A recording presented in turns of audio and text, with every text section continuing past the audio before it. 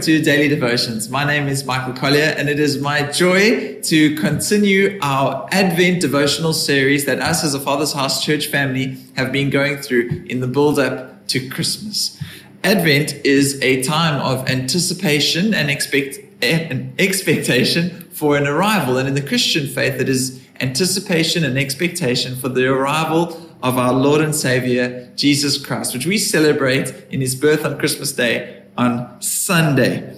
We celebrate his arrival through his birth, but we also anticipate the receiving of Christ into the hearts of the believer, which is to us a spiritual new birth. And we also eagerly anticipate Christ coming again to restore all things, reconciling all things on heaven and on earth in a renewed creation. And so in this Advent season of anticipation and expectation, we prepare our hearts by focusing on the four themes of Advent over the different weeks. The first 3 weeks, we focused on the themes of hope, peace, and joy that Jesus brings in his birth. And this final week of Advent, we focus on the love of God that is revealed in Christ Jesus, our Lord. So today we'll be sharing on love. I'm sure you now all know that I recently got married, and that means I fell in love. I'm sure we've all heard of or perhaps referenced the feeling of being in love or falling in love. And whilst the feeling of being in love or falling in love is a beautiful thing, it is not the most beautiful thing. C.S. Lewis wrote, "Being in love is a good thing, but it is not the best thing. It is a noble feeling, but it is still a feeling. You cannot make it the basis of a whole life, as no feeling can be relied on to last in its full intensity or even to last at all. Knowledge can last," he said, "principles can last, habits can last, but feelings come and go. However," he said, "ceasing to be in love need not mean ceasing to love." Love in the second sense, love as distinct from being in love, is not merely a feeling. It is a deep conviction, maintained by the will and deliberately strengthened by habit, reinforced by the grace of God. I think that is such a great quote by C.S. Lewis, one of the great Christian authors. You see, what is our confidence is that Christian love is much more than just a feeling. Christian love is a choice we make to actively seek the well-being of others above our own. Just as God's own love was revealed when he sought our well-being above his own by sending his one and only Son into the world, that through him we could have life. Our world often presents committed love as something which competes with our individual freedom and autonomy. However, having the freedom to love others completely, even if it comes at a personal sacrifice or cost, allows us to be part of something greater than ourselves, and that is the kingdom of God, a kingdom of love. The love of Christ is an others-centered, self-giving, sacrificial love. It is a deep conviction of the will, far more than just a feeling. 1 John 4 verse 10 says, "This is love, not that we loved God, but that he loved us and sent his Son as an atoning sacrifice for our sins." God demonstrated love not as a feeling, but as an act of others-centered, self-giving, sacrificial love. And so today, I'd like to look at 3 ways the love of God in Christ Jesus transforms our lives. Firstly, there is a receiving love. Scripture tells us God is love. Therefore, to receive God is to receive love, the most generous love through which the world was made and the world was saved. Love comes from God.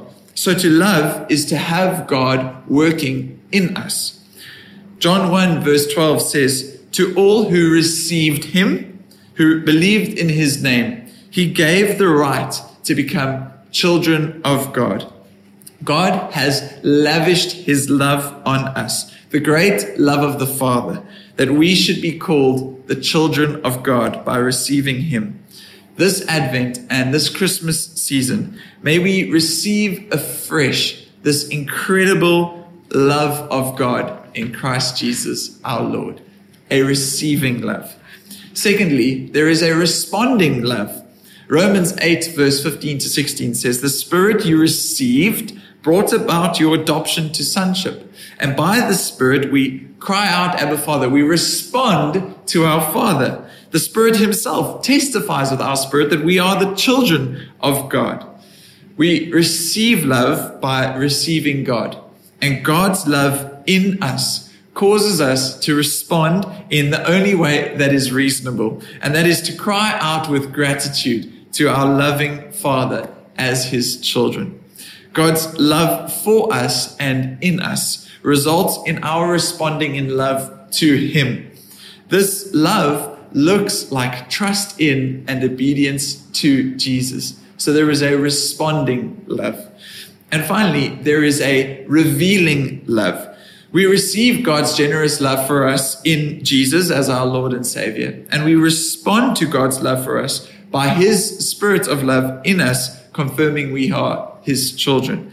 And then this love and all of Scripture compels us to love others as we have been loved.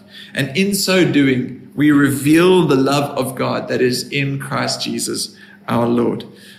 1 John 4 verse 11 says, dear friends, since God has loved us, we also ought to love one another. And Jesus said in John 13:35, by this everyone will know that you are my disciples, if you love one another. To love God is to love others, his image-bearing humans. And to love others is to love God. And all this love is rooted in and received from God in Jesus.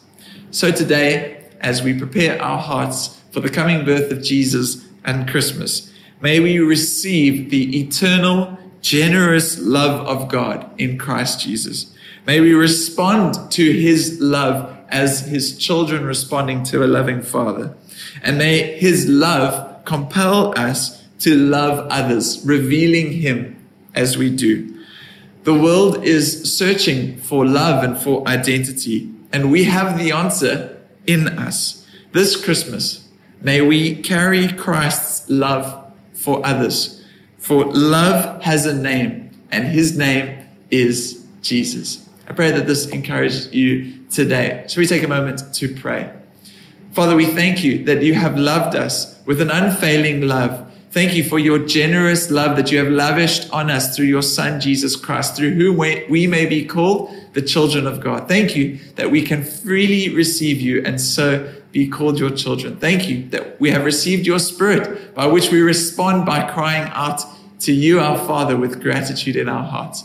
And may we this Christmas season reveal your love for the world so that others would taste and see that you are good, the Lord is good, that others would be reconciled to you, knowing that you are not counting their sins against them, but you are lavishing your love on them in Christ Jesus our Lord, in whose precious name we pray. Amen.